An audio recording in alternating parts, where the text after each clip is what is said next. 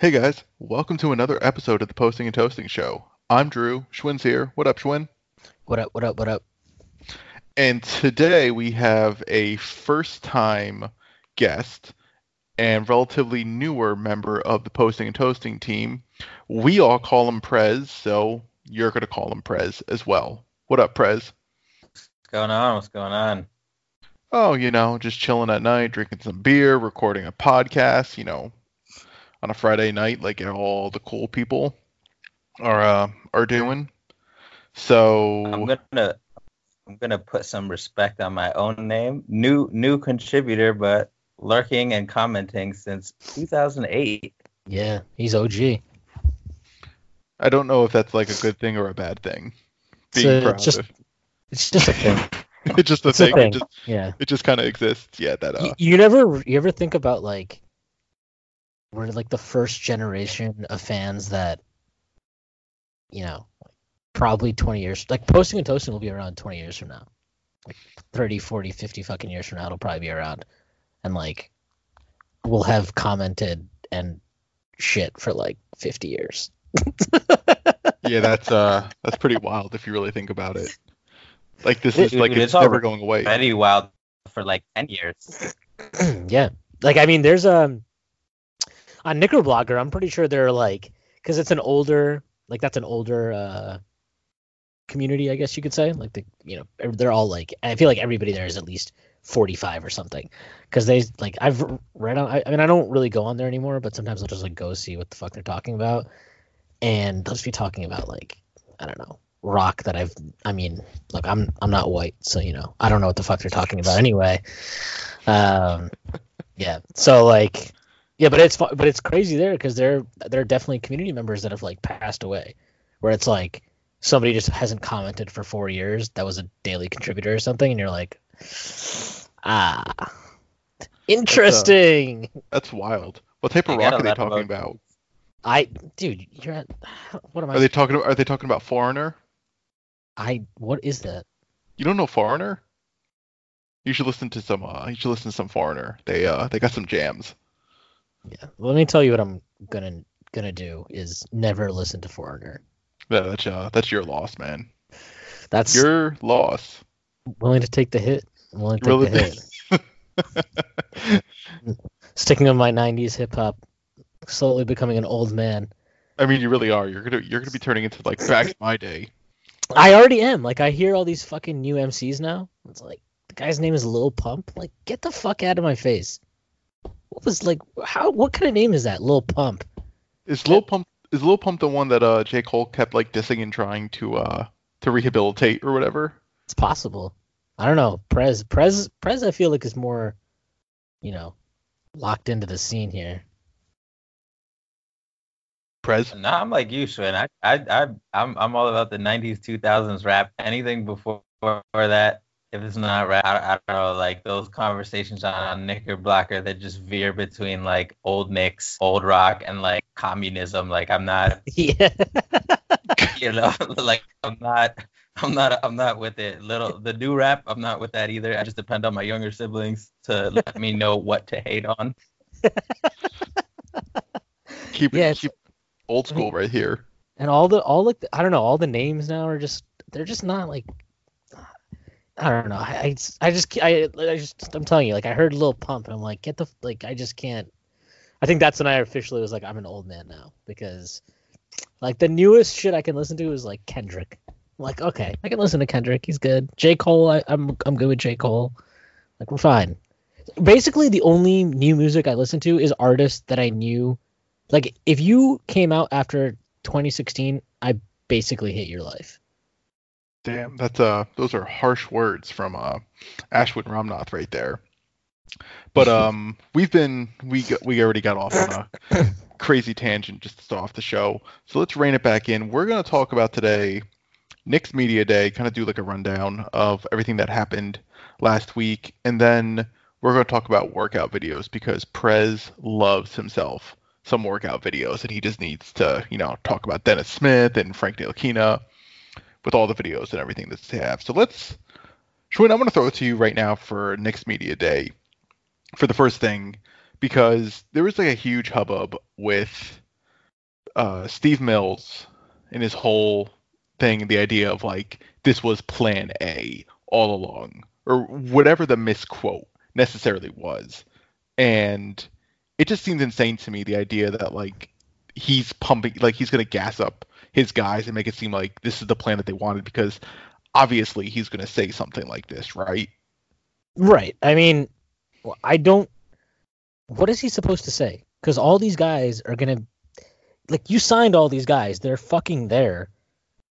This is the first time, because they didn't talk to the press after they signed, and they didn't introduce any of them, right? Like they didn't do that whole thing this summer, which apparently was like a huge problem. You know, like I don't know. I don't know what the problem is, because it's like the same shit that he was going to say then is he's never going to tell you, yeah, well, you know, we struck out on Kevin Durant and Kyrie Irving, so we just signed these fucking guys to contracts that are flexible so we can, you know, move on if we don't want them anymore. Like, really? Is that, you honestly expect him to say that? And what he said is right. If you look at all the quotes that he pulled up, if you just Google, like, Steve Mills free agency or anything like that, you can see throughout the year he's had multiple quotes where he's like, we put ourselves in position to have 2 max slots, but it's like, but if we don't get those guys, we want to maintain our cap flexibility, and we have plan B, plan C, plan D, whatever. It's like they've made it very obvious, like this idea that they promised us Kevin Durant and Kyrie Irving. Literally, find me a quote from Steve Mills or Scott Perry promising something like that. You're never gonna find it, because it never happened. And, you know, like, I think what he said is fine. You know, we all know free agency is a very fluid process in the NBA.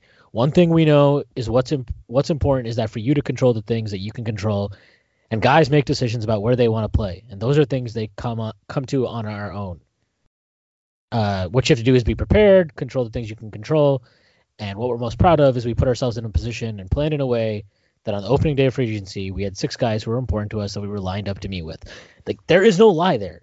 You can, like, clearly their plan A, we all know, was sign Kevin Durant, sign Kyrie Irving. I don't really want to get into if that plan changed the day that Kevin Durant signed it, tore his Achilles, like, whatever. That was their plan A. It didn't come to fruition. But clearly they were, I mean, like, the thing, and maybe in retrospect, I think it should have been a tell right then, is Mills and Perry were in LA when free agency started. And if you look at like where all the guys, basically everybody we signed on the first day of free agency was working out in LA. Like, I know Portis was out there, I know Randall was out there, I know Taj was out there. I don't know about Ellington or Bullock or who was the other guy, and Payton. But I mean, like, they signed all, like he said, they signed these guys within 24 hours of free agency starting, more or less. So, like, clearly they did have a plan. I know it's funny to pretend that they had no plan and they just freaked out and signed a bunch of guys, but it's like, you know, you look at the contracts they gave out, how they structured them, everything. Like, you know, Randall's the only actual multi-year commitment, right? Everybody else is some version of a 1+1. So, yeah, like, you know, I think that he's right. And, you know, I gotta put our friend Alex on blast a little bit, because he was like, in the Posting and Toasting article, he was like, I mean, I suppose it's possible the Knicks could have swayed Tobias or Chris Middleton away from their incumbent teams, but it's a little hard to believe at this stage that they simply chose not to use their cap space on max level free agents this summer. Why is that hard to believe? That's literally what the fuck they've been saying all year. They have made it very abundantly clear they only wanted, like, the premier of the premier free agents. That it was very clear, and they said it, and they also, like, there were enough, you know, leaked articles about source close to like Mills' thinking. Like, we know this shit. We knew it going into free agency, and what, now I'm supposed to fucking cry because they didn't freak the fuck out and throw a max at Chris Middleton or Tobias Harris, who, you know, also he got a max, which is a stupid contract, which I understand why Philly had to give it. Terrible contract. Chris, would that have been the holy grail? Max, Chris Middleton, and Tobias? Are we all happy then? We're good? We're like coming into the season all fucking ready to do what? What are we doing with that team? 7 seed? Well, you know what the takes would have been, right? It would have been same old Knicks, maxing out players. They get, And they would have been right. That's the thing. yeah, Would they have would have been been absolutely right. This is the least Knicksy pivot they could have done. Like, I guess it could have been less Knicksy if they made the holy grail of like salary dump, like, oh, they took on salary dumps for picks. How smart. So smart. Smartest fucking thing you can do. Shut the fuck up. Like, it's not even. If we took on Iggy and then he had his like holdout situation that he had in Memphis, they would have been like, oh, Knicks culture. Da, da, da, da, da. He doesn't even want to report to camp. Like, Dolan he's toxic. Like, it's just amazing. The amount of boogeymen the Knicks have is amazing to me, because when Phil was here, everything was Phil's. Like, literally everything was Phil's fault. And that's fine. I'm totally cool with that, right? Okay, Phil is the reason for the dysfunction. He's toxic. You got to get him out of there. And then as soon as Phil left, Dolan is the owner. It's toxic. It's like, can we just we settle on what the problem is? Because if it's just one of these things, that would be great. Like, I just want to know, like, what have we done since then that is so shitty and toxic? That's what I really want to know. Like, other than Enes Kanter saying nonsense because he's pissed that Mitchell Robinson is better than he'll ever be, like, I mean, did any of the guys that left say even a single negative word? Like, I'm not talking Kanter about... Kanter didn't even say, like, negative things in the first place. It was just more of him just being like an idiot. You know what I'm saying? Like, it wasn't even like actual negative stuff. It was just like, okay, you're just a clown. And he actually praised the ownership and the management for being so understanding of, because I think he is like a practicing Muslim, so they set up like a prayer room for him, or I think at the Garden and maybe even at the practice facility. So like, he praised them for that. I don't have the article, but I know it happened before he got traded or waived, whatever the hell happened to him, or bought out, I think, right? Whatever. And who cares? He's gone. Yeah. So like, I think a lot of this is just, what does Kanter do when he goes to a team, right?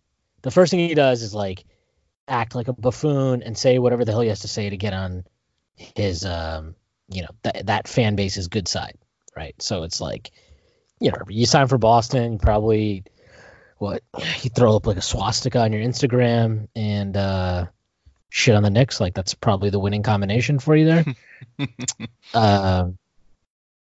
So yeah, I mean, whatever. It's just stupid to me. Like, I didn't really understand what would he say there that would make you happy if you're not, like, he's not going to tell you what you want to hear. He's not going to tell you, yeah, we struck out on KD and Kyrie and that sucked. Like, but we signed these guys, so they're about to come out here. It's almost the reality is. Yeah, the reality is just really boring. It's just like, oh, like the Knicks plan A failed. They moved to plan B. It's flexible. They might win a few more games than last year. That's it. Like, the end. They keep developing their kids. That's not going to get you clicks. Right. It's like, I mean, it's so annoying that like Kevin O'Connor is somehow the only person in the national media who like understands this. See, like, he's like, yeah, no, this plan, I don't know if it's great or not. I don't know if it's going to work, but I get it. Like, I get the plan. Like, I don't know. It doesn't really seem like that complex of a plan to wrap your mind around. Like, yeah, so they're going to keep developing their kids and keep their cap flexible. Cool. But I don't know. I mean, I know if like the Nets had done this, it'd be like, wow, look at Sean Marks look at all these advantageous contracts he's signing for the team's advantage. This is amazing. Fucking scumbag. Yeah, he's the fucking worst. That's actually an interesting question. Is Sean Marks the worst, or is the media the worst for just being all over? Oh, no, it's the media. I mean, why would Sean Marks? That's his job, man. Like, I'm cool with Sean Marks.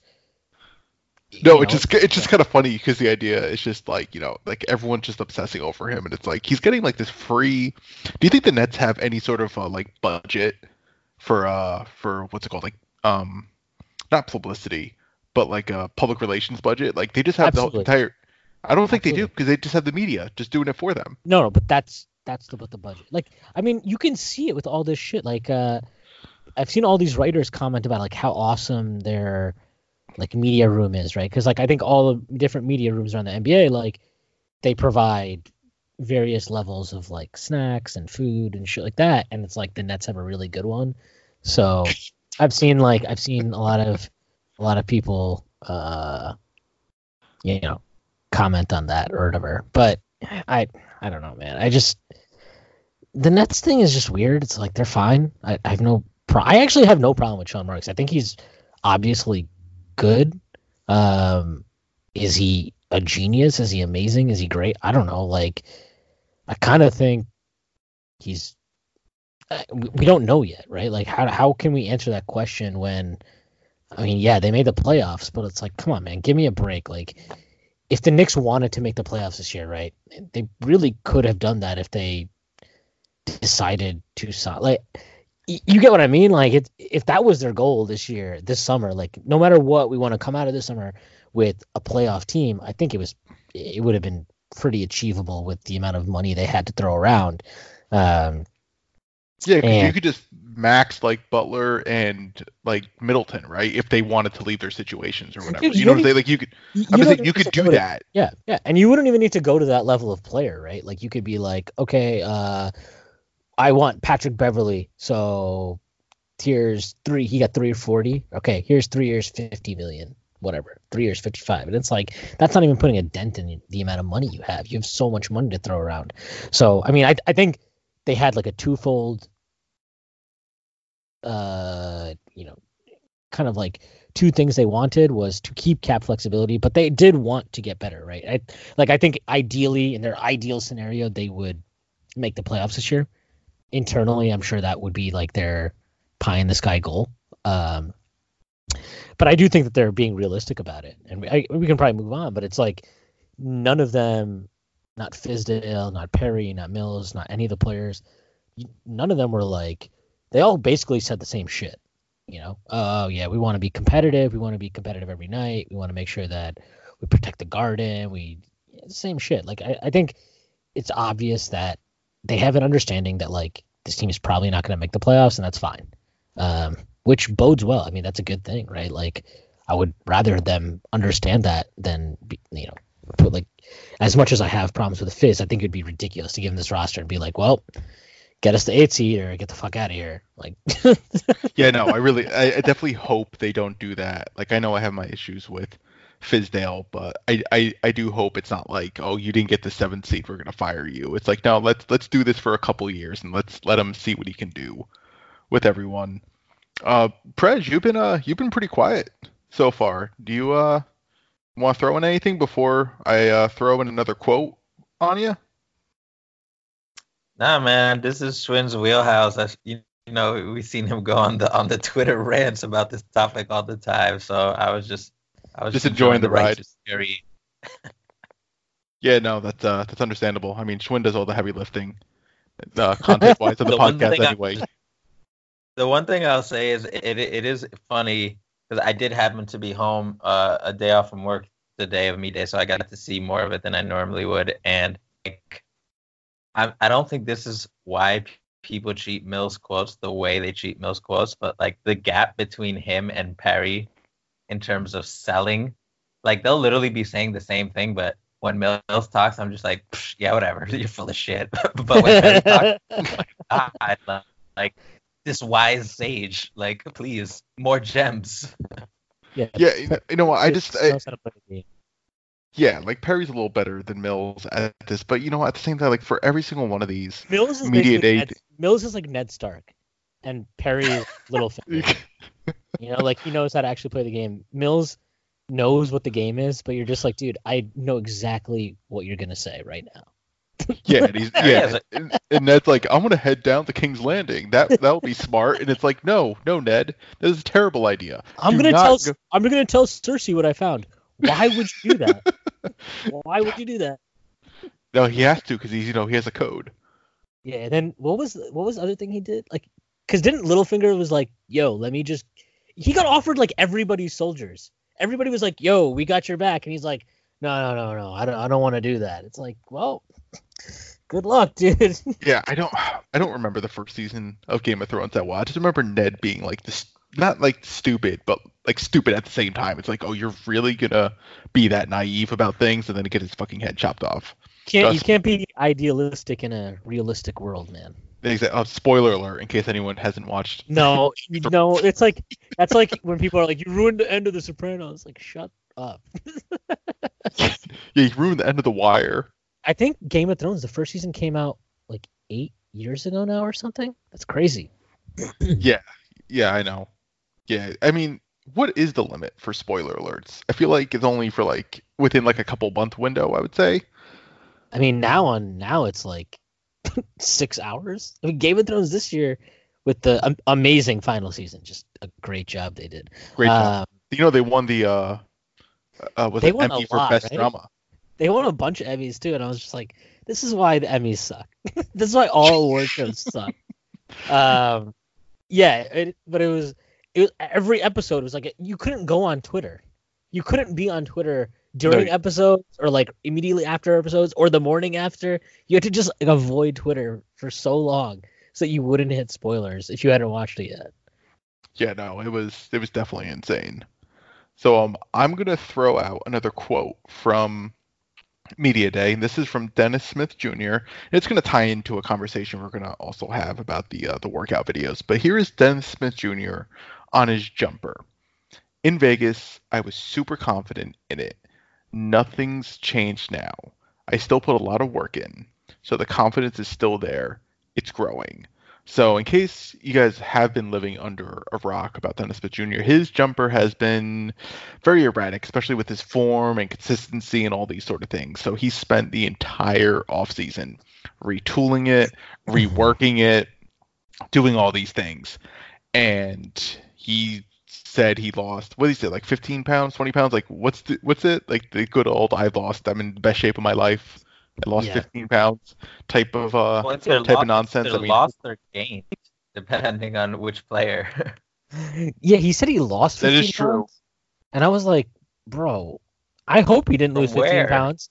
Yeah, I was like, I mean, I know that he wasn't in elite shape or whatever. Like, he wasn't in Miami Heat, psycho, Pat Riley, like, training camp shape. But, I mean, he wasn't fat or anything last year. He wasn't out of shape. Or he didn't look out of shape. He might have been. He didn't look like a dead corpse like Jared Dudley. Yeah, he might have been like an NBA. Like, he might not have been in NBA game shape to play, like, he definitely wasn't in shape to play, whatever, like 28, 30, 35 minutes at all. But he said he lost 15 pounds, and I'm like, you didn't lose 15 pounds, man. You just because you didn't eat Bojangles this summer doesn't mean you lost 15 pounds. That's not how that works. I hope he's like, yeah, I just had kale smoothies. I'm like, right. So you were still taking in calories, like that's, it doesn't just. Have you ever had Bojangles? I've never had Bojangles. I haven't. Prez, you live in the South, basically. I live in Washington, D.C. Is that the South? Basically. Yeah, that's the South. Yeah. Look at our president's Donald Trump, and he lives there, so clearly that's the South. Well, parts of Virginia, the D.C., Maryland, Virginia, depending which part of Virginia you go to, it's definitely like for real the South. I had Bojangles. They have one in D.C. I never heard of it before. One of my friends from North Carolina, where Dennis Smith is from, told me like, "Oh my God, you've never had Bojangles? We have to go have it." And it's the type of shit that definitely takes like a year off your life, but it's very tasty. Is it like Popeyes level? Like, is it better? Is it? I don't think it's better than Popeyes, but it's definitely more unhealthy. Okay. I've heard good things about Bojangles. People swear by its chicken. So yeah, I haven't heard anything bad about Bojangles, which is more important than necessarily hearing about good things. Yeah, because people what's the West Coast one? The burger one, is that Jack in the Box? In-N-Out. In-N-Out. No, it's In-N-Out. Yeah. People go nuts over that, and I remember I had it, and I was like, "This is good," but I mean. It's not like... Well, I was actually having an In-N-Out conversation the other day, and that's what she said. Oh God. Yeah, the In-N-Out fries, they're awful. Like they're genuinely Trash, awful fries. trash, And as like trash. a burger place, you can't have trash fries. So that's like the biggest downside to In-N-Out. But like their burgers are really good though. I mean, But is like the key to a great burger place that your fries and your shakes are awesome? exactly, like that's the thing though. Like that's why it's not that good is because their fries and shakes are just like eh. So I'll I'm a tell lot. you. I'll tell you why. I'll tell you why In-N-Out gets by. They have like, exactly what you said. Shitty fries, but it doesn't matter because A, their burgers are good, and B, like it's not the same price as the equivalents everywhere else, right? So like I've had this conversation so many fucking times because my fiance's family is from the West Coast and I'm from the East Coast and I have In-N-Out every time I go out there and but like in Tucson, Arizona, where I go visit, the In-N-Out is so cheap. I'm sure it's a little more in like LA or whatever, but fuck for whatever, like $3. Like I don't care how shitty the fries are. It's a good deal objectively. You get burger and fries for $3? No, it's not that good of a deal. The burger by itself. Oh, Yeah, if you just get like a cheeseburger and fries, it's probably with like a soda. The combo is like $5 or $6 or something like that. Like it's a pretty pretty good. solid. Yeah, it's like a solid deal. But yeah, I'm a bigger fan of like Whataburger and stuff like that. But Yeah. anyway, let's get back to Dennis let's Smith get Jr. let's get back to Dennis Smith Jr. Prez, you're up on the workout videos. Give us your take on Dennis Smith's workout videos. So I have to like put on my tinfoil hat for a little bit, and this is really the most excited. The reason I'm most excited to be on the pod is to get this theory out there because I haven't put it in the comment section yet because I've been too lazy to type it all out because it would Oh, make me sound like a lunatic. So like when Dennis Smith came into the league, his jumper was inconsistent, but if you saw like his NC State jumpers, they were mostly fine. His biggest problem was really he had sometimes a hitch and sometimes he jumped really high and sometimes he jumped only a little bit high because his vert is so high.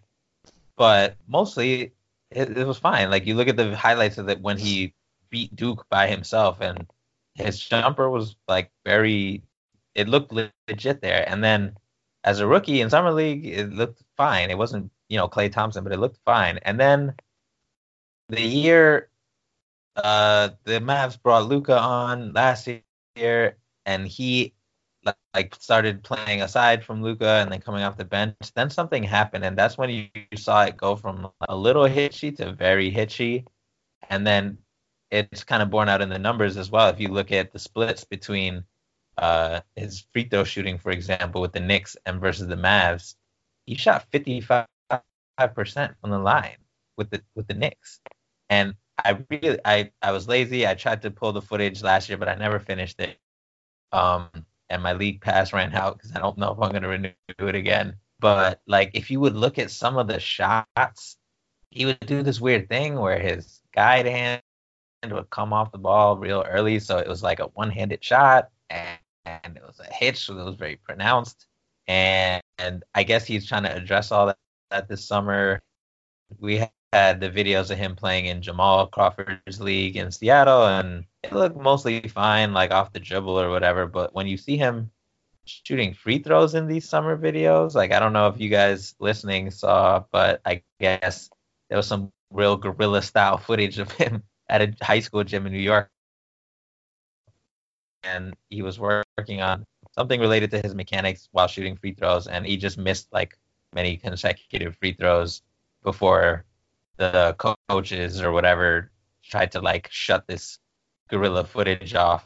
And it's possible he was just working on a specific element of his mechanics and that was the purpose of the drill. But either way, it definitely was a hitchy looking shot more than usual. And even in the official like Knicks media training camp footage, they had videos of him and Wayne Ellington and Frank shooting. And Wayne, I mean, a lot of people would look bad shooting next to Wayne Ellington and even Frank, but like Dennis' shot, like he was trying to not jump as high, but he was struggling to get the ball like as far as he needed to get it in these videos.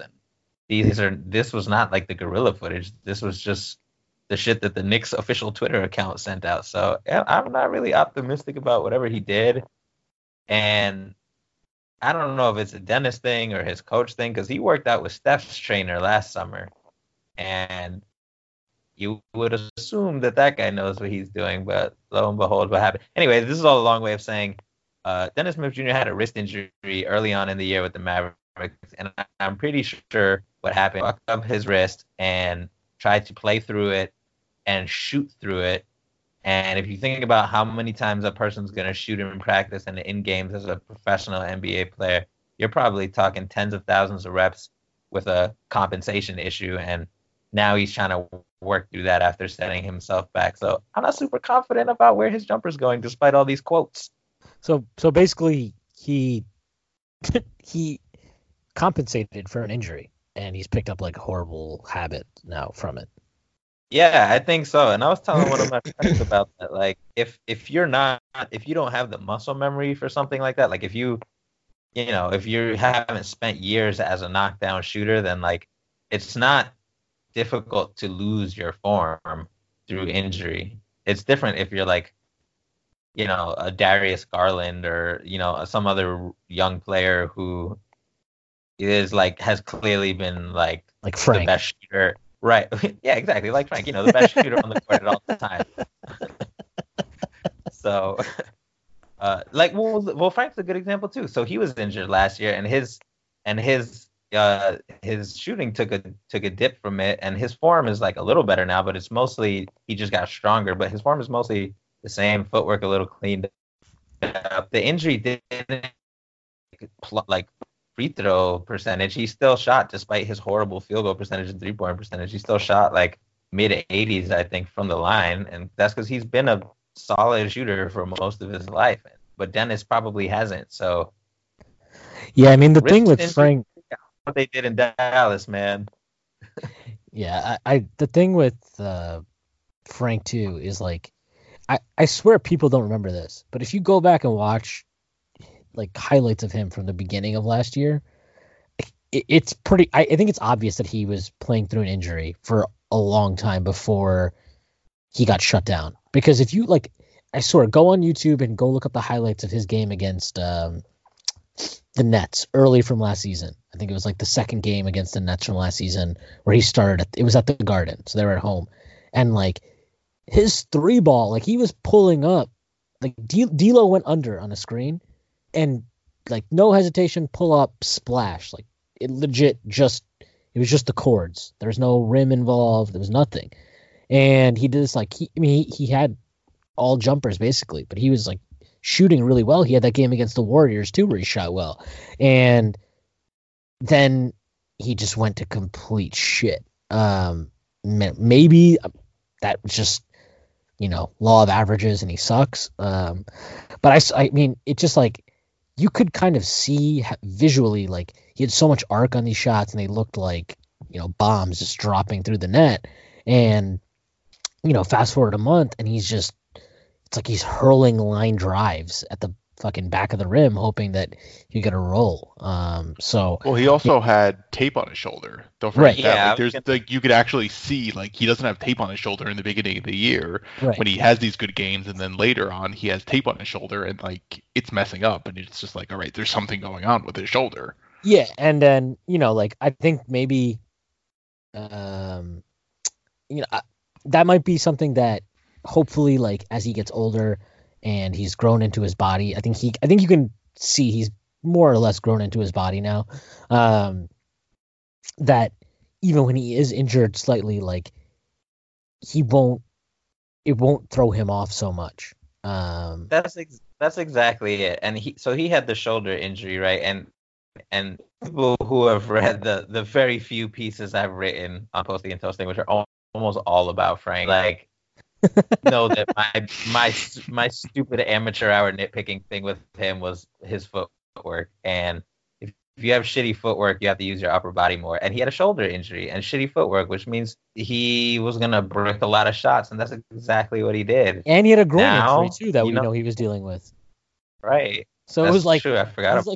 He's fucked on both ends. It's just totally. But yeah, I mean, I'm really not trying to make an excuse for himself for him. Because I mean, look, 28. Well, he shot 28.7% from 3 last year. it's bad, right? There's no It's trash. yeah, it's trash. It's garbage. Like there's nothing you can really say about that. But yeah, I mean, look, he shot FIBA Frank. Hopefully, FIBA Frank is a thing, man. Like because I mean, he only shot 33% from three, but it's not to me. Like to me, it's with him more than anything. It's like the percentage. Like obviously, the percentage matters, but it's like just be willing to take it. And I feel like if he's just willing to take these shots. His form is good. Like he's not one of these guys where you look at him shoot and you're like, that shit's hideous. Like I kind of think like if he can just get over the mentality of like, you know, if you're open, just shoot the fucking thing. Like if he has that mentality, I think that will just go such a long way to kind of like ailing or yeah, I mean, it just fixing his major problems where he's just like not a threat and teams don't even have to worry about him. Like look at Marcus Smart. That guy finally shot a good percentage from three last year, but before that he was garbage from three. And teams are still like, you still had guys like running him off the line like he was about to, you know, go Steph Curry on him. But it's like because the thing is like Smart just would like he doesn't care. Like if he's open, he's just shooting it. And you know to some extent like that's kind of the mentality you have to have, even if you're garbage from shooting. Like you see it with like Roberson, right? Where he would just be wide open and then he would pass the ball. And it's like your entire possession has to start over. And who knows if you even get, like, I know you suck at shooting threes, man, but if you're wide open in the corner and the ball finds you there, you just got to have the confidence to shoot it.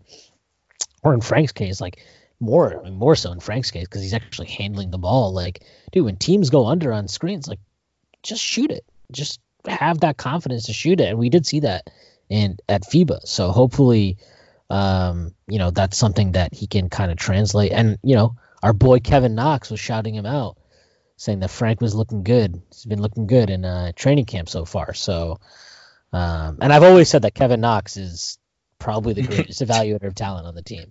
Well, Kevin Knox also said that Alfred Payton has been the best defender in. Like, Lamar Peters. Lamar Peters. Oh, whatever, same difference. Alfred Payton, Lamar Peters, same person for all I care. No, man, it's even worse. Lamar Peters like a little midget, bro. That guy's like 5'6". Yo, have y'all ever played pickup basketball against like the short person who's like all up in your shirt? Yeah, sometimes that's me. And like athletic. That's not no me. joke. That's legit. Yeah, that's not me. The athletic part. You don't want. And then you don't want to be that guy posting up the short person because you feel like that's not like honorable. That's what happened at Knicks training camp. I promise you. Yeah, Kevin was probably like, nah, man, because you know Kevin's like he's been like working on his fucking handle all summer. He's probably coming in feeling like real good, like, yo, this is so tight now, like nobody can check me. Lamar Peters got on his ass and was just like, he could go nowhere. I mean, we saw that for so long, right? Like we saw 3 seasons of that with Kristaps, where he just couldn't do anything against little guys. Sad but true. I mean, it's gonna happen. It's gonna happen again. But you know, everyone's talking about how what great shape Kristaps is in this year, as if he doesn't look exactly the same as he did the beginning of last year. You're gonna trigger Schwinn again. No, I looked this up because I was like, I remember reading about all these weight stories with him when he was on the Knicks, right? So I looked it up, okay? So when he got drafted, he was 223. I think that's what it was, 223. Yeah, maybe that. Yeah, whatever it was. That's what was listed or whatever. It was like the official weight they gave, 223. So first summer, there's a quote where he's like, yeah, I put on like 15 pounds. Okay. Then there's a quote in the second summer where he's like, yeah, no, I'm up to like 240 now. I feel really good. And then like this week when he's in Dallas, they're asking about it, and he was like, yeah, I'm in the best shape of my life. Like I've added weight, and now I'm 20 pounds. I weigh 20 pounds more than what I did when I came into the league. And I was just like, all right, bro. Like, I see what's up there. Like, it's so funny to me like that guys have to constantly, and this isn't even like unique to Kristaps, but it's just funny how like guys constantly have to just lie about gaining weight or losing weight, and you look at them and you're like, you look the same. You look the same. And there's also a few. I will give credit to a few players, including Kevin Knox, who have acknowledged this. That I think a lot of casual fans don't really understand. Like players lose a significant amount of weight over the season, so you're actually supposed to come in probably a little over your cruising altitude weight, so to speak. So like Kev, they asked him about because he looks more diesel than he did before, but he was like, I'm actually only 3 pounds heavier, and that's probably gonna, I'm probably gonna lose that in the first few months. And like you see it with James Harden every year. James Harden comes. That's not muscle. No, that's different. James Harden comes in out of shape and plays himself into shape. Like James Harden. Look, man. James Harden comes into camp like he comes in Vegas shape. All right, like he's been at the strip clubs. He's been hitting buffets. He's looking good, and it's cool. Like look, I'm all for James Harden using the first month of the season to play himself into shape. That's cool, man. Shaq did that shit all the time. Well, I like how Jokic, or Jokic, however you pronounce it, I'm probably screwing it up, but he played all summer and he still somehow gained like 50 pounds. He looks so that picture. I hope that's just a bad picture because he looked so fat. Yeah, I know. Me too, because he looked so out of shape. What did they list him as during the season last year? Because like he yeah, no. Did you ever used to watch wrestling? Yeah, I love wrestling. Kid who didn't watch. He's like, they probably just put a picture of like Vader. Man, I wish he does look like Vader. I mean, would you be surprised if it was Vader on the court? Wouldn't be that surprised. Sorry, what were you saying though, Prez? My bad. I just had to get in. Look. That's a deep cut right there. He was like he would catch the ball in the post. Like I saw them versus the Wizards last year here in DC, and like he dwarfs opposing. He's like built like a 90s center, not height wise maybe, because what is he, like 6'10", but like in terms of just like ball, 6'11". Like there's nobody who's moving him off his spot. Like because he's like 350 pounds. Well, that's my point. I'm like, I don't know what he's listed as, but it's not whatever it is. It needs to be like updated by adding a few, 10, 20, whatever. A couple zeros maybe.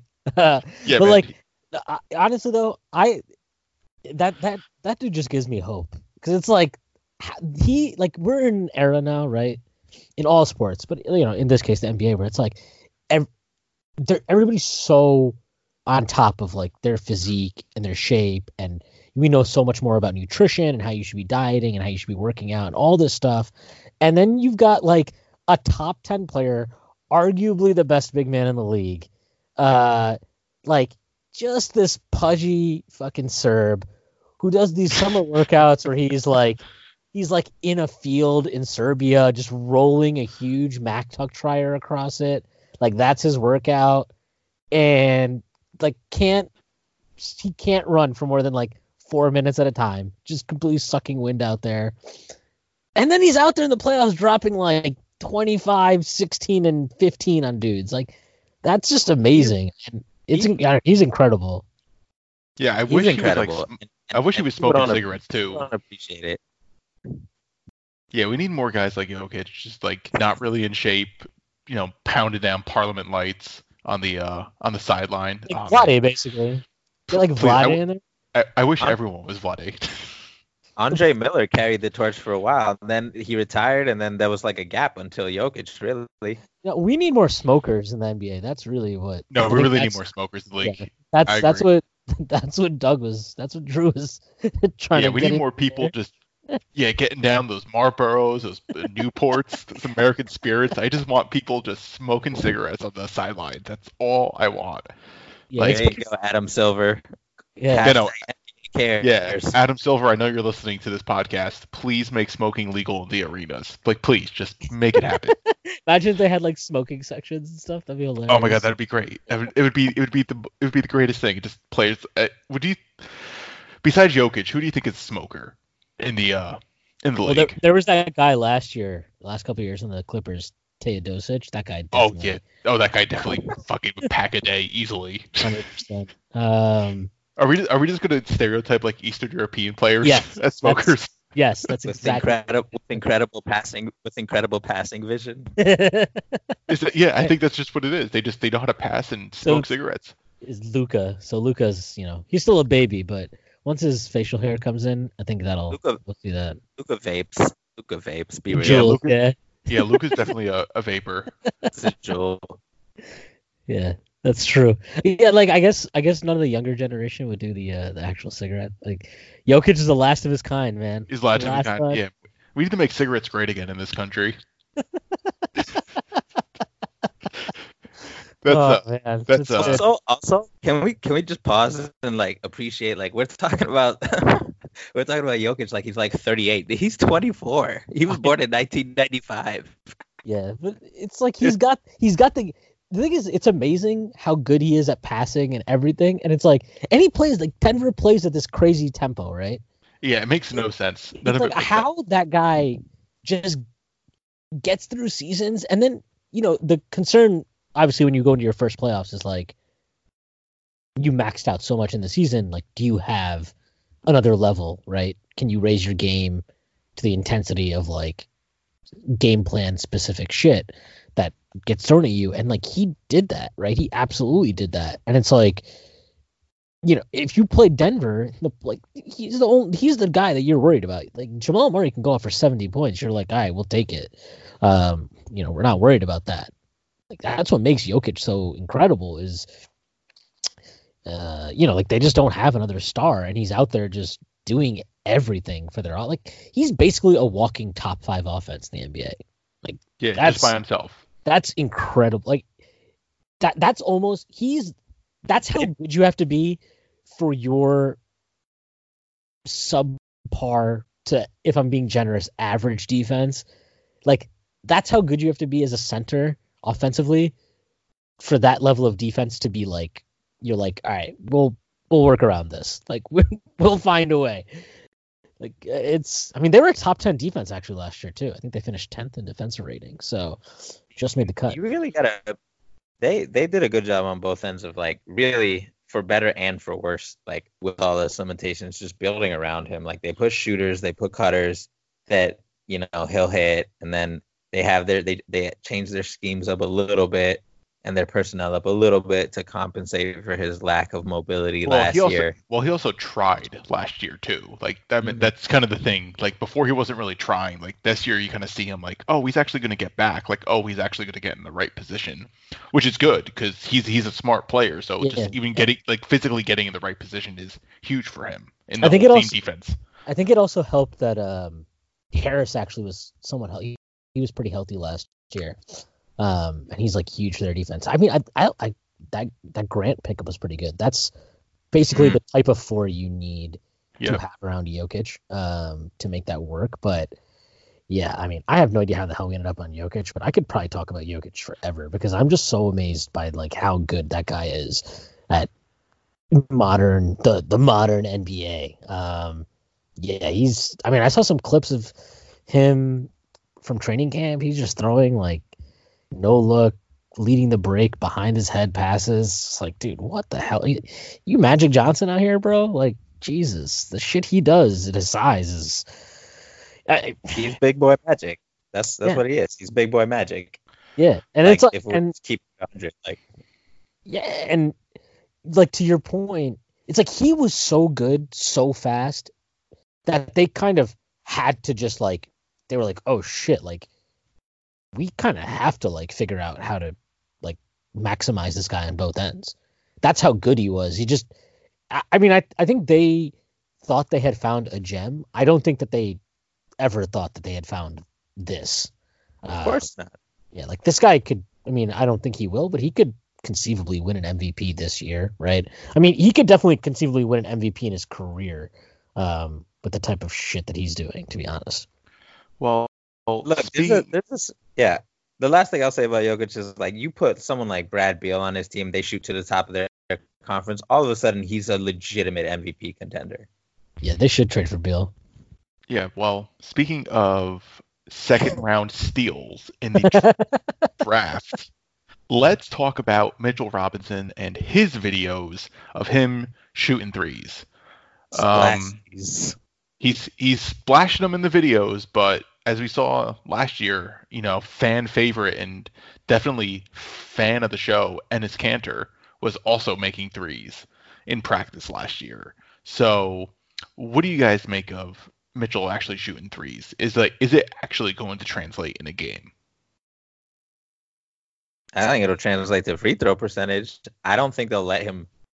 I literally think he'll be one of those big men who have like 0.2 attempts per game from like the one change up out of timeout play where Fizz where the Knicks are up like 13 and he's like versus like like the Wizards or some shit and he's like, oh fuck it, let's drop a corner three for Mitch, and that's like his catch and shoot for the month, and that's it. So it'll be like some like he could shoot like end of the year like shooting like 44% on like some minuscule attempts, and like the national media will be like, it'll just screw them up because they don't understand sample size or whatever. And no, I know exactly what they'll do. They'll get destroyed for not like, why isn't Mitch taking 8 threes a game? He shot 44%. It's like no, what's actually going to happen is they're actually finally going to learn about sample size and be like, well, he only shot 1 attempt per game, so obviously that doesn't matter. And it'll be like, oh, finally you learned something, but you learned it through hate.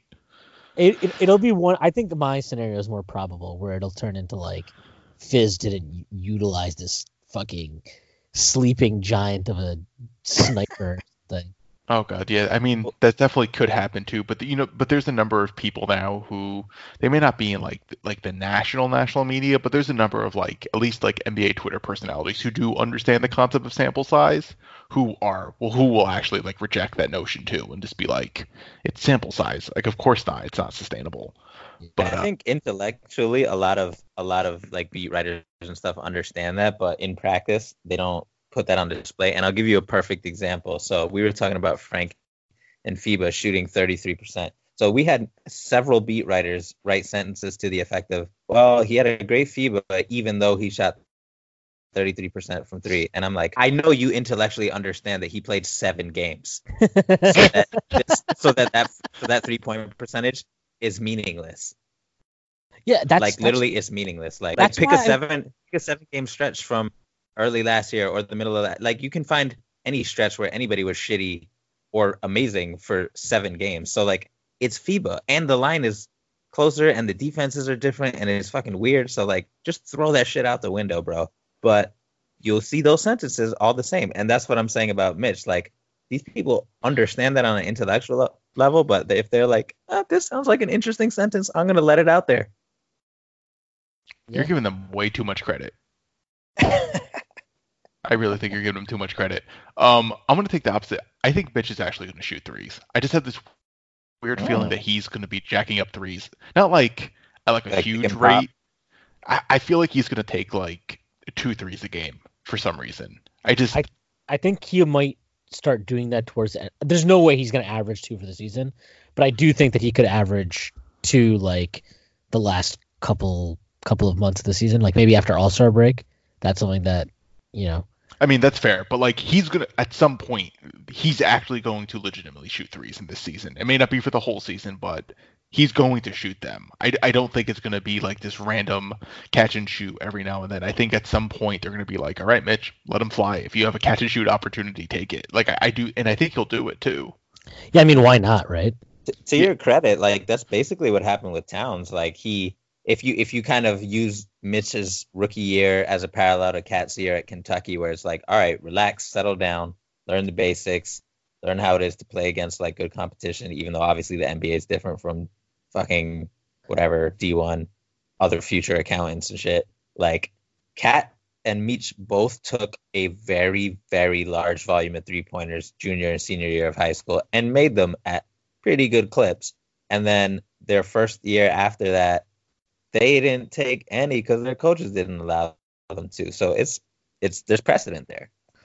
Yeah, I was gonna say with Towns, it was like that was Calipari's. I actually think Calipari did the right thing because I don't want to get into my whole like spiel about John Calipari is awesome and people should stop hating him. But I think that what he did with Towns is right because he was just like, look, like you have the 3 ball. We all know that. Like you can shoot the rock. There's no question about it. We're not worried about that. He's like, but for you to take the next step, you got to be like, we have to be able to. He basically was like, we have to be able to run offense through you in the post, right? Like that's where you're going to have offense run through you. It's not going to be you picking and popping. Like that's not running offense through a player. You get what I mean? It's like you're running offense to get them a shot, but like to run offense through a player is obviously something very different. And I think Mitch, he doesn't have that in him. I would honestly be shocked if he ever develops like a significant post game. But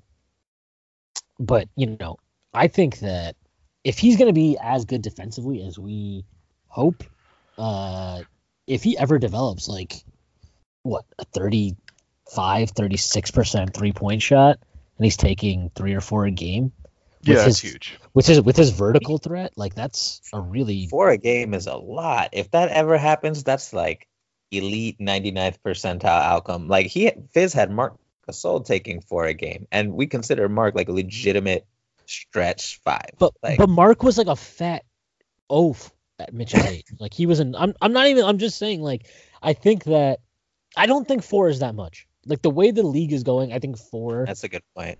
4 is like. Yeah, 4 used to be large. Just the way the league is going now, like 4 is not that large. Like Al Horford, I think, barely shot 4. And he doesn't really pop out that much. What was the average amount of threes per game taken by teams last year? What was like 34, 35 or something, maybe? Sure, I can take a look. I can take a look while you. Yeah, like because the way I think of it is, you basically want all of your starters, I think now, the way the league is going, like you want all of your starters to take at least 4 threes a game on average. I'm not saying every single guy has to have 4, right? But you want to have at least like 20 attempts from your starting lineup. So 4, I think, is definitely in the future. Like I think it's here. Yeah. So we've last fallen on the low side of that, though, right? Sorry, say it again. I say like we've fallen on the low side of that. Yeah. Like So Fizz, and even before Fizz. Yeah, so last year the average was 35.5% on 32 attempts for teams, and the Knicks were 29.5, and they shot 34%. So yeah, they're on the lower side on both stats. That's more than I thought, though. I probably have just blacked out from my mind like half of Kevin Knox's like ill-advised threes. No, the Tim Hardaway like. Oh, that's true. That's what it is. The Steph Curry, Tim Hardaway threes, I was just like, dude, come on. I had Tim on my fantasy team. He was definitely putting up like 8, 9, 10 3-point attempt games. I had Tim on my fantasy team too, and he was killing it at the start of the year, and then he was just like, YOLO. I'm like, please stop shooting so many threes, man. Like, you're not Steph Curry. He thinks well, I bet you Mavericks fans think he is now. In the words of Shaq, you'll never be Westbrook, you'll never be Steph Curry. well, so it's the 4 3-pointer threshold is interesting because not that it matters because he's gone, and I don't want to spend too much time on it, but like with all his injuries and with his aversion to contact and all that, that's really what the Mavs have to do with Kristaps, right? He never took 4 a game, I don't think, with the Knicks. If I'm I could be off. So Zach, our acquaintance, Zach DeLuzio, he's mentioned this. We've talked about this in the Slack before, where he's like, okay, it's awesome that he can pick and pop, but okay, now you just switch it. If you just switch it, what can he do? And it's like the thing is, if you're a pick and pop guy, the reason it works with Brook, right, is because Brook is actually setting like legit screens. He's not slipping the screen and immediately popping out. He's actually making contact and then popping out, right? And it's like, and this isn't just like Mitch has this problem too. Mitch doesn't really set screens. He always like dips out and starts rolling. But it's like, if you don't make the contact, or at least you don't have to make it all the time, right? Like sometimes obviously you can slipping a screen is definitely part of the kind of like chess match of pick and roll basketball.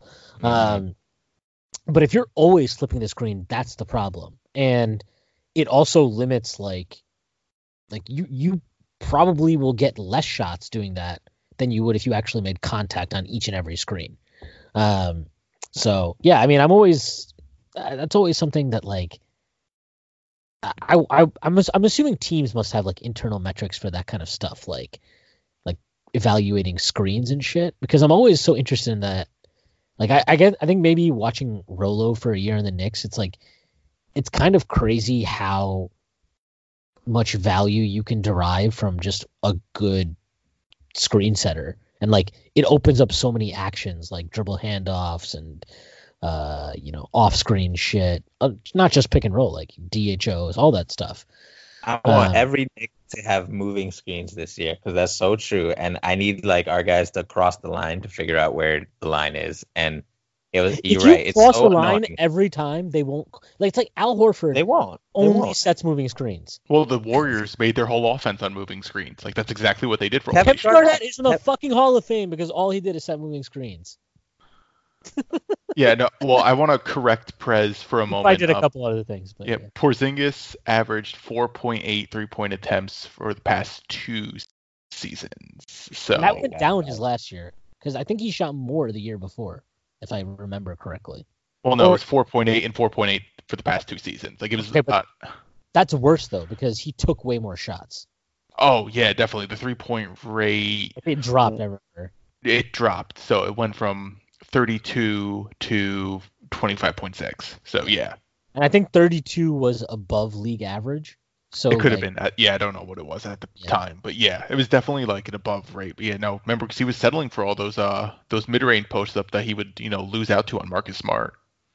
Yeah. I just the other thing they need to do, and this will connect to the Knicks too. And I've told Schwinn about this before, on Slack and on Twitter and all that, is like those Robert Covington, Eric Gordon, like 30-foot threes.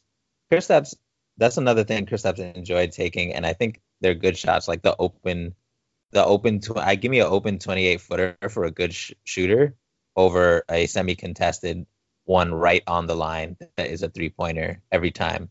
Unfortunately, I don't think anybody on the Knicks can do that except Kevin Knox. But I don't think he has his man muscles. He has it yet. That's true. He's still got his baby giraffe situation going on. Yeah, he doesn't have it yet. You know what? I believe in RJ Barrett. I think he can do it. He can at least shoot him. I don't know if he'll make him. In 6 years, he'll get there. He's gonna put him. Wayne Ellington could do it. Yeah, I'm pretty sure Wayne Allen can do it. I bet Bullock could do it too. You think Marcus Morris can? No. Well, some people's form is like perfect for the NBA 3-point line, but not out beyond that. And I would put Marcus in that category. Ryan Anderson was he was one of the first guys that really was stretching it out there. I remember D'Antoni had him 30 feet out. Oh yeah.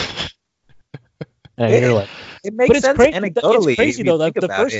The first time watching that, I was like, "What the fuck is he doing out there?" And then he hit 4 threes. You're like, "Oh, okay. Well, it's a layup for him." Yeah, I guess that's what he's doing out there. It's a practice shot. There's no defender out there because they're like, "Oh, 30 feet. I'm not fucking coming out that far." You're not Steph Curry. Remember when Dame took that 37-foot three, and then NBA Twitter broke because they're like, "No, Paul George is right. That's a bad shot." I'm like, "No, that's not a bad shot for Dame fucking Lillard. That's something that he probably does. I guarantee you put him in a gym and you're like, just take that same shot 100 times. He probably hits 90%. So if you guys haven't read, there's an article detailing, I forget where it was published. I think it was a Portland newspaper or something, like online or something, but they talk about Dame's jump shooting workouts throughout the years, and they interview the dude he works out with. And he's another guy who has gone on the record as clowning he released a parody video of summer Instagram videos because he was like, all these guys are fucking stupid with their joke drills.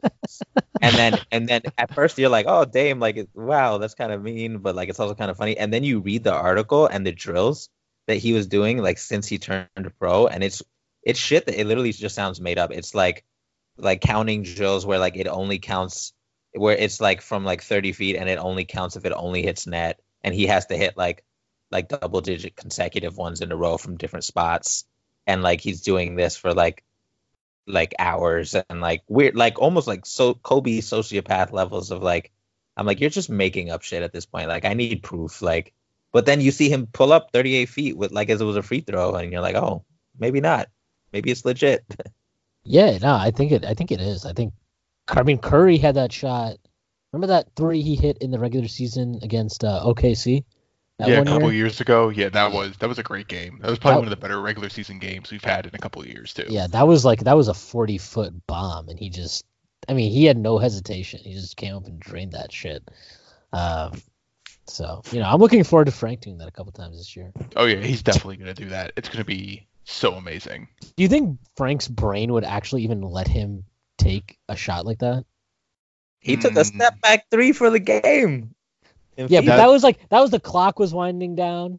Like, Yeah, I don't think Frank's brain is capable of being like, I'm pulling the trigger from 25 feet. I don't think it's. I don't even I don't think he can't even pull the trigger on like fucking layups half the time. Yeah, I know. I don't think it can. I don't think he can.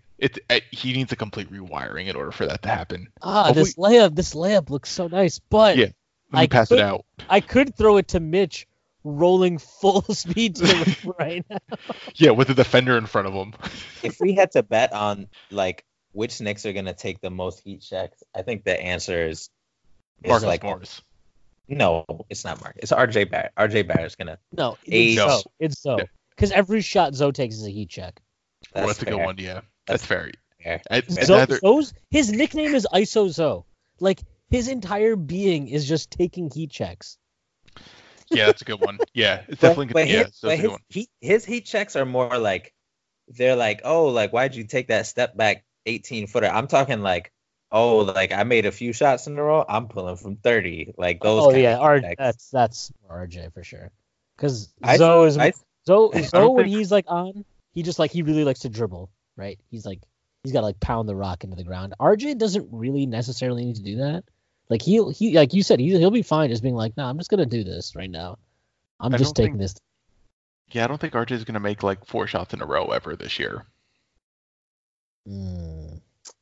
Might not happen. Hey, you guys, I just looked up the article. It's a Washington Post article. So here it is.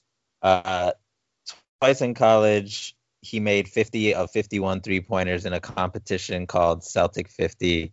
Over the year, his trainer prodded Lillard's perfectionist tendencies by demanding high-quality makes where it only can hit the rim and his body mechanics has to be correct. During an average day early in his career, he would hit 700 or more high-quality makes twice a day. Jesus.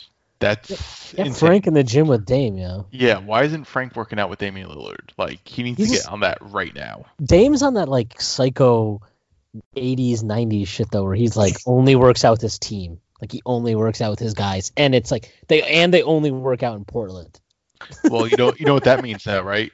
Trade the farm for Damian Lillard right now. Give Portland whatever they want. I know he's there for life. I know that, but it would just be so amazing just to have, Damian Lillard in the Garden. It would be amazing to have a high level NBA player. No, we have that. We have that in Frank Ntilikina. And Julius Randle. Maybe Julius Randle. You're right. I guess we could probably wrap this up just talking about Julius Randle and Marcus Morris real quick because they talked about like leadership and all this shit that we always hear about. Yeah, so we can mention that real quick. Marcus Morris did the whole, we have a bunch of dogs on our team, and and Julius Randle was all about like Mitch doesn't know how good he actually is, and it's his responsibility to be the leader to foster that type of growth, which is kind of interesting because he's only like 24 years old, so it's kind of weird the idea of like a 24-year-old is like, I need to take on the responsibility of like growth for these young players, and it's just like, wow, you're still really young too at the same time. But yeah, so what are you guys' thoughts on the whole we got dogs and we're gonna pick up 94 feet and First of all, if Randall we pick up being 90, the leader. We're not gonna pick up 94 feet. That's not gonna happen because this isn't fucking Rick Pitino basketball here. So that's not gonna happen. But I don't really want to touch on the Morris thing because I'll believe. Everybody says that shit. Brandon Jennings said that shit. Oh, about to be 90s Knicks. It's like, bro, you can't defend a chair. Shut your mouth and go to like Turkey or wherever the hell he's playing basketball now. Is he in China? I have no idea where he is. He's probably playing in like Estonia or some shit. With the Randall thing, so I don't really care about what he said or anything, but I was thinking about this today, and as annoying as I've repeatedly said, like, I didn't like the Portis signing, I didn't like the Payton signing. I kind of think those two and Randall, though, in terms of they're like interesting components to the team because they are like the bridge between the two extremes of like young guys and older vets. Like they're young vets, you know, they're still young. They're still like trying to find their place in the league, but they've been through it 4, 5, 6 times. And like, you know, Randall's had a really interesting, they've all bounced around a little bit. So they have that experience. Like Randall's case is really interesting because he was in LA. He had a legitimate, really, really good last season in LA. I don't remember I don't remember what the stats were. And he also went through a legit like career-threatening rehab, like injury and rehab slog from the get-go. So he's gone through some shit. Yeah, he's gone through some shit, and then like, and then he had to bet on himself for a year in New Orleans. Like he's really experienced kind of a lot of like the highs that come with being a high pedigree lottery pick in a big market, and the lows that also come when like maybe you don't develop as fast into the savior that they were hoping for. And like he had to bet on himself, and like look, he 3 years, $63 million, like he did well for himself. Obviously he won his bet. You know, Payton's another guy. He was drafted to be the point guard of the future in Orlando, gets traded to Phoenix basically says thanks but no thanks, and then he has to go to New Orleans and kind of like have a reclamation year. You know, Portis wasn't necessarily a high pedigree prospect, or not as high a pedigree prospect. He was still a first rounder. But yeah, like similar deal. Like he was in Chicago, beat Mirotic. Mirotic, definite smoker. Punched Mirotic in the face. Big facts. Punched Mirotic in the face. Gets traded to DC. Like now he's in New York. You know, these guys have they've experienced a lot of shit that is relevant to the young guys on our team. Like you got guys like Frank and Dennis that are entering, I don't want to say do or die years, but they're definitely critical inflection points in their career. Dennis has already been traded once.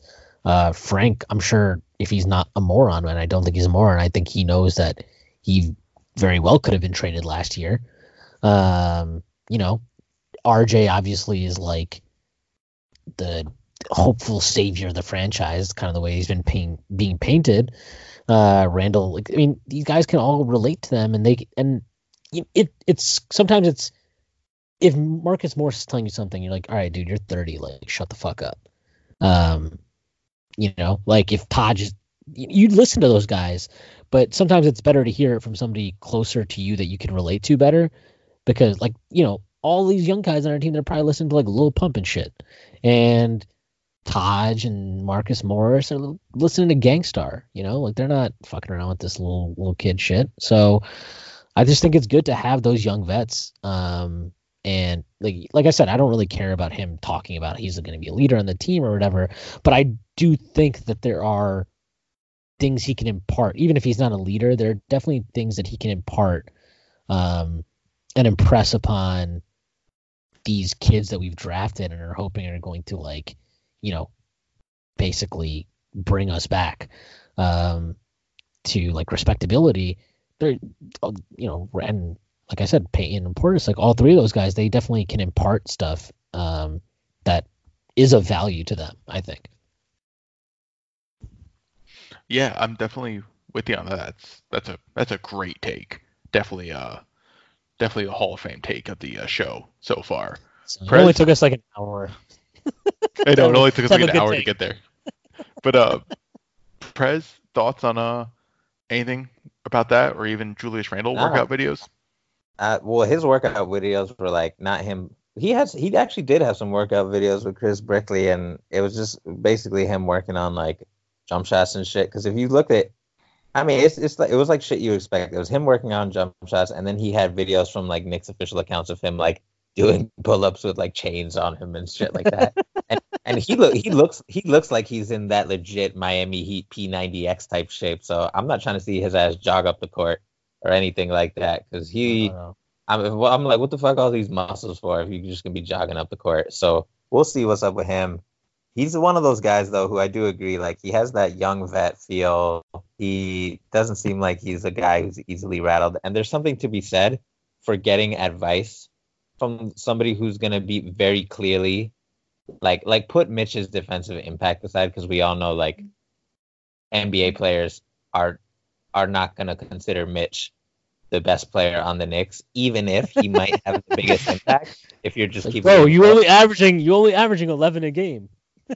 Yeah, exactly. Mitch could average 9 a game and still easily be the best player on the Knicks, which is like because his defensive impact is that major. But Julius is going to be putting up counting numbers out this motherfucker, like 24, 10, and 5 or something wild. I think he's definitely going to be 20 and 10 this year for sure. Black Blake Griffin numbers. That's what's coming from Julius Randle. But like Blake Griffin black? No, Blake Griffin's black. What are you talking about, Fred? It is. That's what makes it funny. That's what makes it funny, man. Oh God. No, I agree with you. Get the advice from somebody who's like the unquestioned offensive fulcrum of the team, because it's like last year, like if somebody told like who was really gonna tell like Kev or like you're right, if Timmy told. In fact, Timmy and Zoe did get into beefs, and Zoe just didn't give a shit. And maybe he won't give a shit from Julius Randle either, because that's how Zoe rolls, and he's like 28 years old or whatever anyway. But like, it's good. It'll be good to have Julius like helping call the shots. Wouldn't it be funny if like Tim was trying to tell him that shit, and Zoe just pulls up Basketball Reference, and he's like, "Bro, I got a 56 true shooting. You're at 53 true shooting. What are we talking about here?" I would love if they were yelling at each other about like true shooting stats about like, bro, like you take 10 3-pointers a game and they all suck. The Knicks really have a good OG infrastructure, because they have Julius as like the young vet, and then he has like older semi-goonish people like Taj Gibson and Marcus Morris who aren't going to try to like usurp the leadership, because they're not the player. You're also not going to mess with Taj Gibson. No, Taj is the perfect, because Taj won't. I think he understands team hierarchy, and he knows who he is in that team. Like he knows why he was brought here. I think when you listen to him talk, it's very obvious he knows what's going on and like what he's here to do. And I've talked about this before too. Like Cat loved him. Cat loved him in Minnesota. And like we've clowned on Cat so much, but like his defense legit did get better last couple of years from where it was to where it is now. It's still not good enough, but it's definitely better. And he was teammates with Portis back in Chicago for a bit too. So like he has connections with these guys, and he has clout in the NBA. Like I'm not saying he's obviously not like LeBron or some shit like that, but like people respect Taj, people know Taj. Also, he's a box out king. Ignore the underwhelming individual defensive rebound percentages. Like Julius is gonna be getting like 17 rebounds a game, and half of them will just be like because Taj boxed out. But like, yeah, no, Taj is somebody that I think when he talks, guys listen. That's the kind of aura he gives off. And I don't know what the hell. I don't know if Marcus Morris is a leader or not, but I sure as hell can guarantee people will be listening to him because, yeah, he just to bring it like full circle a little bit back to media day, like at like I forget what the predict. I think that Vegas had the Knicks as like the 47.5. How much? 27.5. 47.5. No, 27.5. Oh, 20. Yeah, see, like I think the way the Knicks get a little bit over that is the combination of three things. Like, hopefully, at least one young player like exceeding expectations in a meaningful way. So not like, oh, Dennis Smith shot 33% from three, like that's better than last year, or Frank shot like he hit half his layups, that's better than last year. Like a very surprising exceeding of expectations. And then they have the kind of vets who can provide some spacing, provide some. Like we didn't fucking rotate ever on defense for the most part, aside from Frank. So like even like a minimal amount of rotations is gonna make like a huge difference for this team, and not in terms of like wins, but in terms of competitiveness. So that's how you end up going from like 27 wins to like 32 wins. I'm definitely looking forward to the first time that Morris just like loses his shit on Kevin when he just like when the ball goes up and he just totally turns off his brain, because it's like I have one possession clip, I think, where it's like, I forgot who we were even playing. Basically, like, somebody takes a shot, Kev, like, turns around, the ball, they get the offensive rebound, and he just, like, never moves from the spot. It's like he just never goes back out to his man for 10 seconds to get an open three. It's like that shit is the shit that, like, Marcus Morris I think he'd go crazy. Like, I think he would just lose it. Yeah, I'm pretty sure he would fight Kevin Knox on the court right when that happened. He's made a living on defense of just being aware of shit. Like I said this in the Slack, but like the year before he joined the Celtics, the Celtics had picked up a bunch of guys, and I was telling them like Marcus Morris was the most impressive pickup. I think on Synergy coming onto the Celtics, he was one of the very few, like less than 10 players in the league who had graded out as above average in every single defensive play type. And that shit doesn't happen by accident and just like trying hard. So like Kev, like he's not like a lazy guy. He just has a lot of like the controller was unplugged situations where he just doesn't know. That's a great way to describe Kevin Knox. Low battery. Low battery. The controller's unplugged. I guess that's a dated like euphemism now. Like the controller's always unplugged. Yeah. Right. Yeah. So yeah, I'm old. Yeah. I wonder how many people listening to the show have like, oh yeah, we had a PlayStation 1 or like a Nintendo 64. Oh yeah, I had N64 and I had Xbox and I had Xbox 360. I haven't bought a system since then. Oh, look at you. Yeah. I have a Xbox One, I have a Switch, I have a PS4. So, yeah. So you have a really sick social life. Oh man, my social life is lit. Let's end on that note then. Prez, what would you like to plug? What would I like to plug? Shit. I'll tell you, I won't plug anything. I'll make some predictions. Starting five is gonna be Elfrid Payton. Not the starting five at the beginning of the season, not the end of the season. Elfrid Payton, RJ Barrett, Marcus Morris, Julius Randle, Mitchell Robinson. Frank is going to shoot 38% from three. Dennis Smith is going to play himself into the third point guard role because his his jump shot's all fucked up. I'm just going to give you a few more hot takes real quick. What else? Okay. Knicks coming through, 33 wins, no playoffs.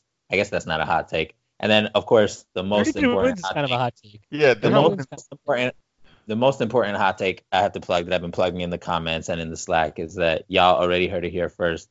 I'm LaMelo Ball, number one shareholder.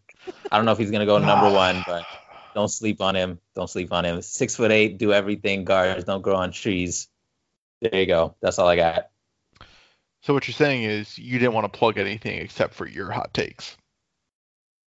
Exactly. Great You're work, welcome. Fred. You're welcome. Yeah, I think the 38% for Frank, that's the wildest one, yo. All right, we'll see. That really is. If Frank shoots 38% from three, I'll talk so much shit on Twitter. I'm that mature. People are going to be muting Schwinn early. Oh, yeah, definitely. If they haven't already. Fucking first game of the season. My boy Frank out here shooting 66% from three. Yeah, on like 3 shots. We're going to be like, doesn't matter. 66%. Schwinn, what would you like to plug? Nothing. I'm such a piece of shit when it comes to writing right now. I think I need preseason to start. I need to actually like visually see these guys play basketball. Yeah, definitely. So this is going to come out on Monday. So I'm going to plug the first Knicks preseason game. They're playing the Wizards, I think, at 7:00 on MSG. Are you going to that, Prez? You know, I was going to go, but I'm actually getting married next Saturday, so I guess I have to do wedding planning last minute thing. Well, wait a second. You didn't want to plug that you were getting married? What?